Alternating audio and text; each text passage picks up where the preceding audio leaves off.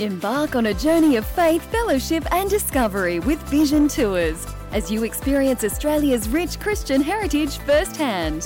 Visit Christian heritage sites and museums in Sydney and across the Blue Mountains on this 10-day tour. Understand the people and events that shaped the fledgling colony with Outback historian Dr. Paul Rowe. Join like-minded people this November with Vision Tours. See tour dates, highlights and inclusions at vision.org.au/tours. Life, culture and current events from a biblical perspective. 2020 on Vision. With developments around the crisis of COVID-19 coronavirus, you might imagine that the brightest Christian minds around the world have been in demand for their take on how a deadly virus can be part of a world created by a good and loving God. Well, it's our privilege to talk today about a concise, easy-to-read resource that you might want to get a hold of to make sense of what's happening in this global pandemic.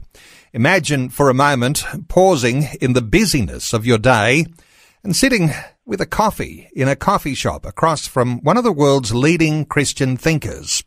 Professor John Lennox is Emeritus Professor of Mathematics at the University of Oxford, a philosopher of science and a powerful defender of Christianity. He's written his thoughts addressing them to a world in pain. He says Christianity has something to say about natural disasters like coronavirus, and what Christianity says is not found anywhere else. John Lennox is on the line with us from the UK. John, welcome along to 2020. Thank you very much indeed for your invitation, and it's a delight to be in Australia, even in this form. John, I might say that at this point, a brand new release book is already being published in 23 languages. People around the world want to hear real substance to what Christianity has to say about this crisis.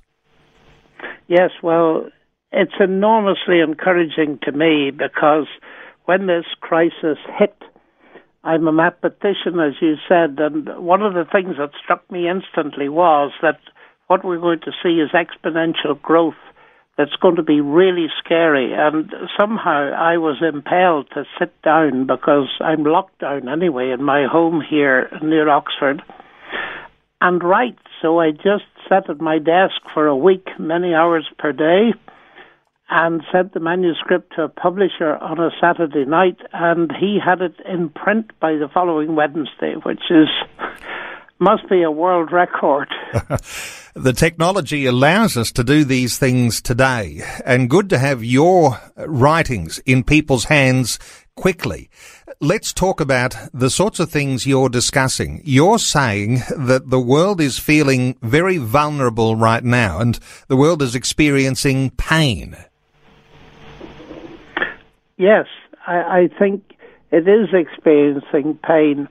It's experiencing physical pain, of course, because of the ravages of this coronavirus pandemic. But there's also a lot of mental pain.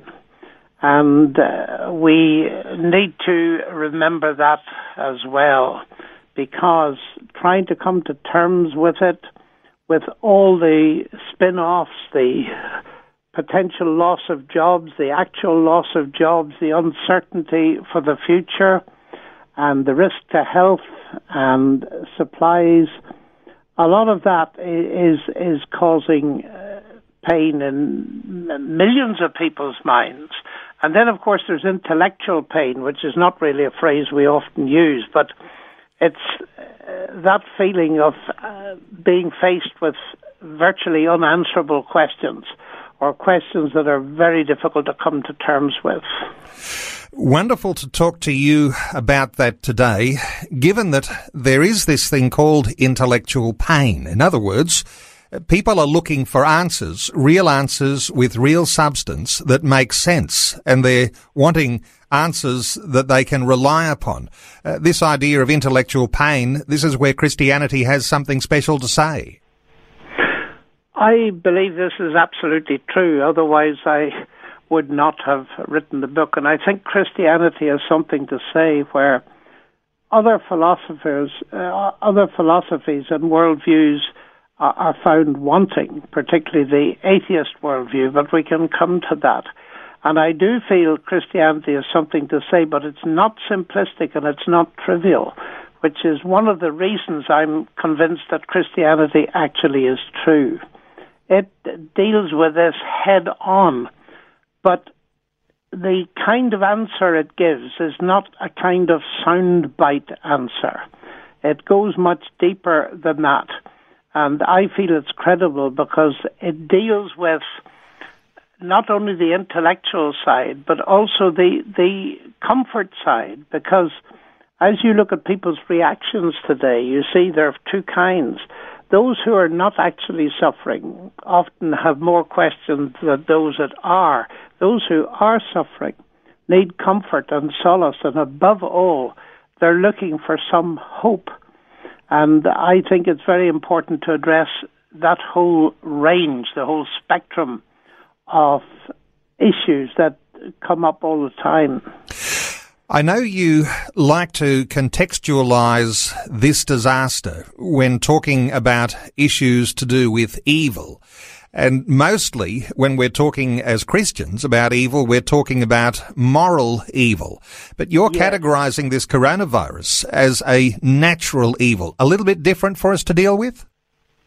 In a sense, yes. It's an unfortunate phrase because the word evil is associated inextricably in our minds with moral evil. But perhaps the easiest way to illustrate the difference is something that, and I regard it as extremely important in this context, because when we look at people's reactions to this, we see that some people are saying this is the judgment of God directly on individuals or nations and so on. Or, if you think of pantheistic religions, they may say, some of them, that this is the outworking of people's karma. They haven't behaved well in their past life, and now they're being judged, so we mustn't help them because that would just be forcing them to suffer more in the next life. And that's a very cruel kind of view, but we need to face it. And I go to the New Testament and the Gospel of Luke, who after all was a doctor and very interested in medical things. But on one occasion he reports that Jesus was in Jerusalem on the temple area, and some people in the crowd said to him, reminded him that Pilate and some of his soldiers had descended on worshippers and massacred them. Now that is moral evil. And Jesus responded by saying, do you think that the people who suffered there were worse than anybody else? And he said, no, they were not. But then he did something very, very important indeed. He referred to another incident that had happened a short distance away, the collapse of the Tower of Siloam. And he said it fell and killed 18 people. And he said to the crowd, do you think that they were worse than anybody else? And he said, no, I tell you they weren't. Now that is the first point he made, and it's very important because the collapse of a tower is what we would call natural evil. The tower just fell. We don't know that anybody was involved in knocking it down. So let's take it, it's one of those tragedies that happens, like earthquakes, tsunamis, and COVID-19. And what Jesus was taking from that incident was this, that when we see a tragedy like that, we must not conclude that the people who are victims of it are necessarily worse than anybody else. Now, this is very important indeed. But then he read a lesson from it, and the lesson was this. He said, except you all repent, you will all likewise perish. Now, of course, he didn't mean that the people listening to him would either be massacred or have a tower collapse on them. What I believe he was saying to them and to us is that tragedy, whether on the small scale or the large scale, raises the question of our vulnerability, our mortality, and then raises questions of God and our responsibility towards him and our preparedness to meet him. So I think we must be very careful before we start saying this is the judgment of God. But what we can say is that this is clearly a huge wake-up call. C.S. Lewis has called it, pain is God's megaphone, he said, to wake us up. And I think this is one of the important effects that this COVID-19 pandemic may have.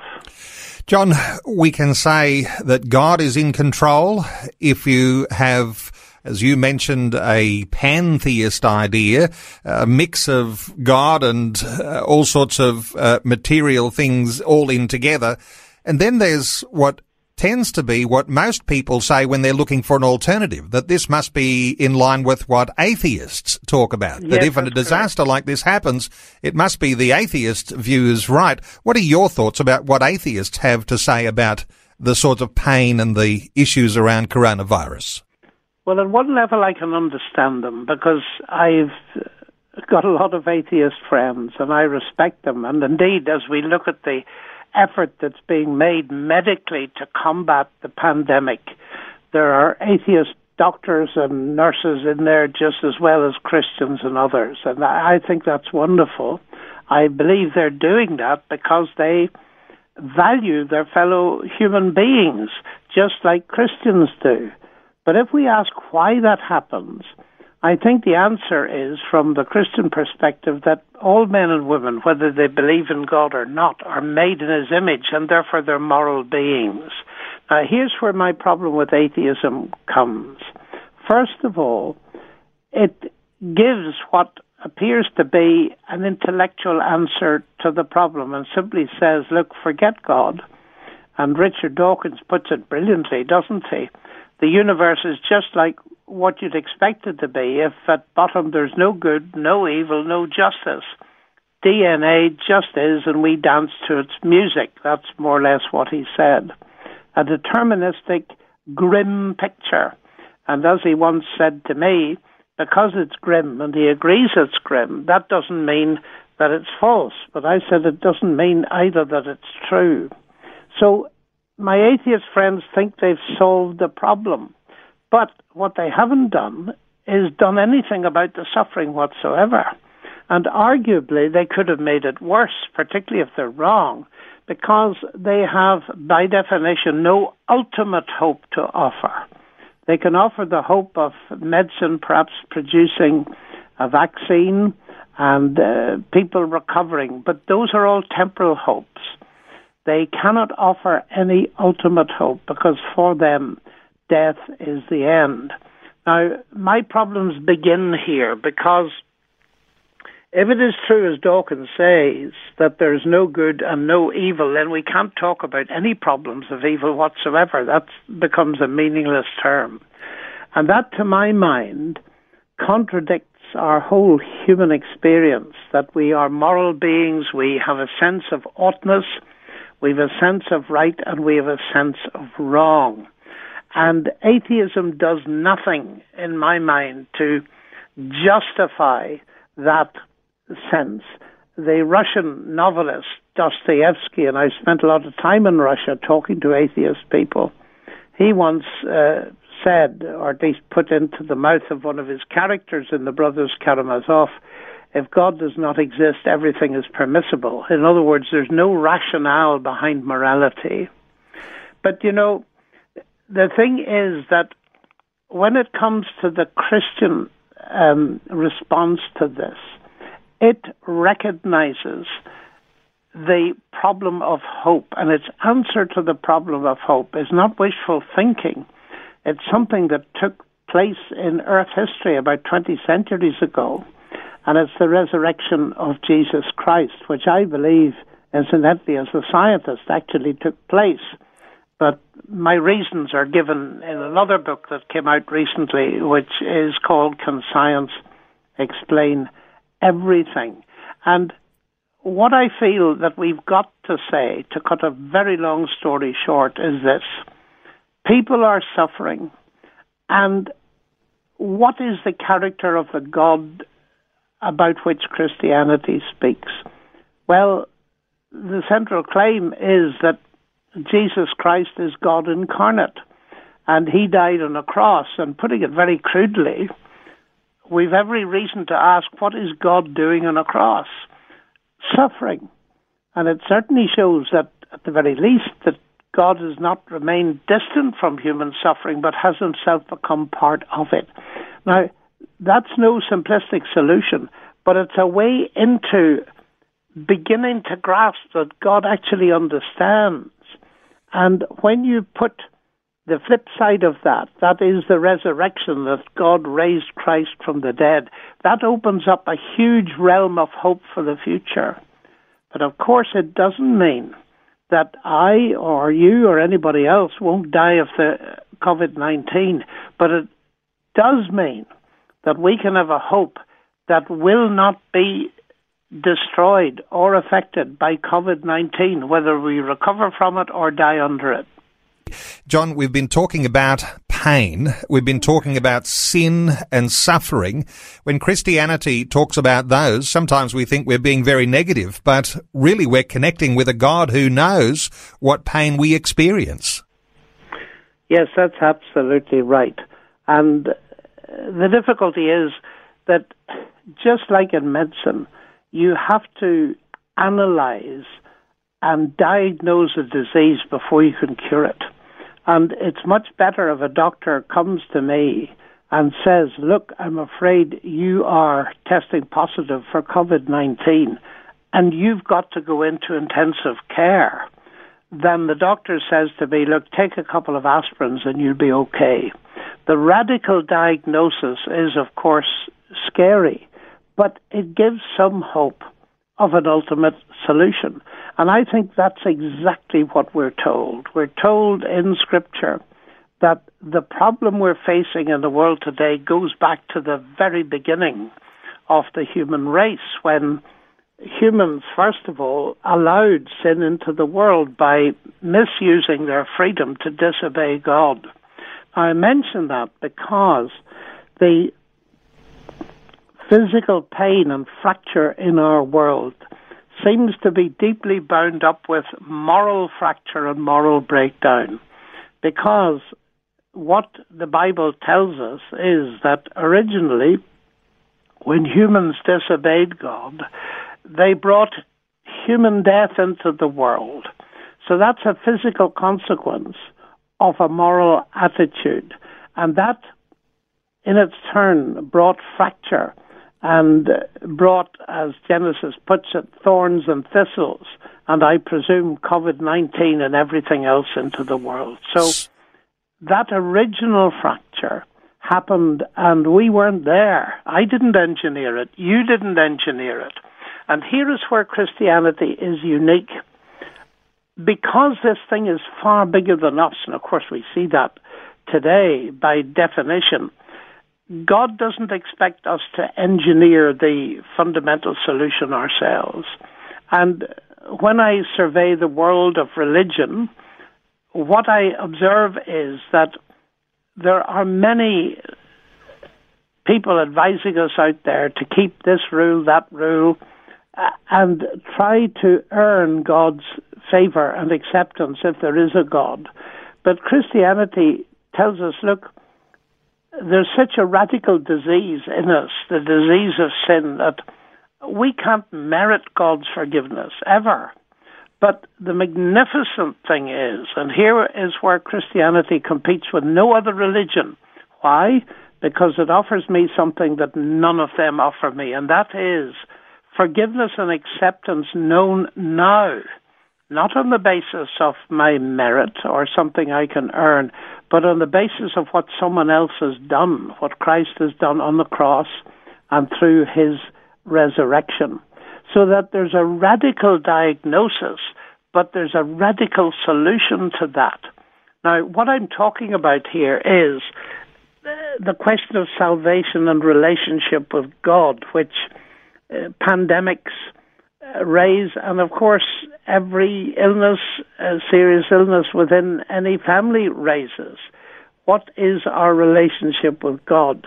And what is hugely important, I think, is to realize that what Christ offers is something that is imperishable.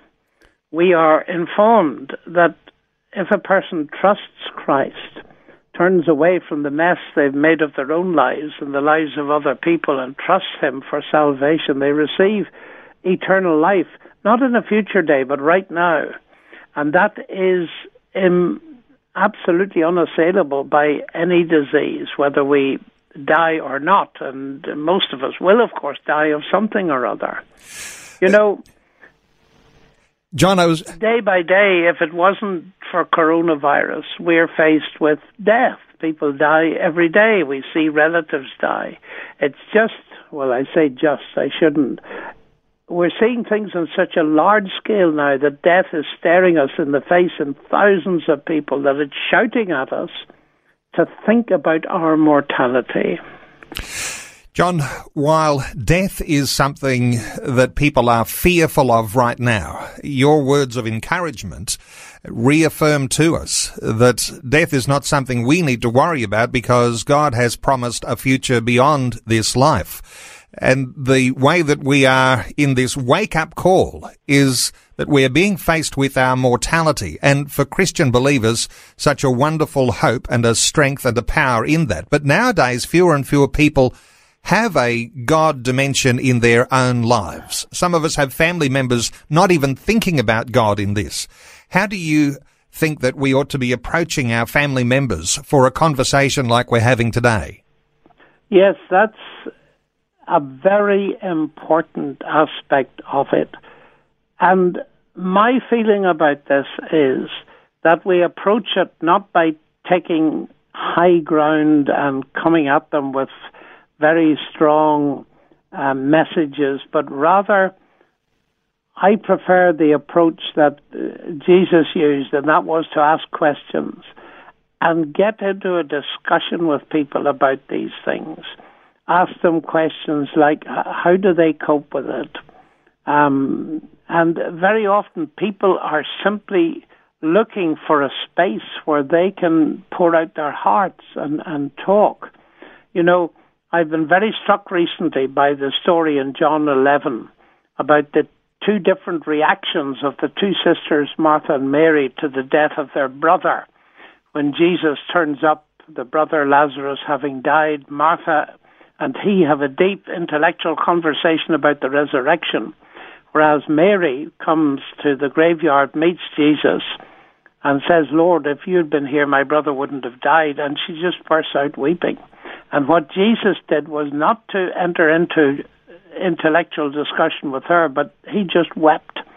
And I think if people can tell that we're sympathetic to their fears and are giving them space to articulate those fears without being judgmental, then we can gently ask what have they got that helps them deal with situations like this. And eventually, very often they'll say, well, I'm afraid I don't, but do you have anything? And then we can very gently, and not all at once, try to explain to our family and our friends that we have a real hope. But I find that my experience tells me that it's always best to let the other person ask the questions rather than rush in and become preachy, because people resent that terribly. Gentleness is important, and in a world today facing physical, emotional and intellectual pain, to be able to talk about real answers and real substance. Our special guest has been John Lennox. His new book is called Where is God in a Coronavirus World? And it approaches these issues of physical, emotional and intellectual pain. And for those who you might know who have an intellectual thought pattern that wants to know real arguments and substance to why they should look to God in this time, let me point you to this book, Where is God in a Coronavirus World? The book is published by The Good Book Company. It's available through stores like Koorong and all good outlets. Simply also Google John Lennox Coronavirus and you'll find a copy available from all the best online sellers. John Lennox, just wonderful to have you expressing these thoughts for our audience here in Australia. I want to thank you so much for taking some precious time to be able to share these things with our listeners today on 2020. Well, thank you very much for the opportunity. And if I may just say to your listeners, thanks for listening. And I have a website, johnlennox.org, where there's lots of material on this kind of thing, including my interactions with people who disagree fundamentally with the Christian worldview, so that you can hear both sides. But thank you so much for inviting me on, and good evening, Australia. And thank you, and johnlennox.org. Thanks for taking time to listen to this audio on demand from Vision Christian Media. To find out more about us, go to vision.org.au.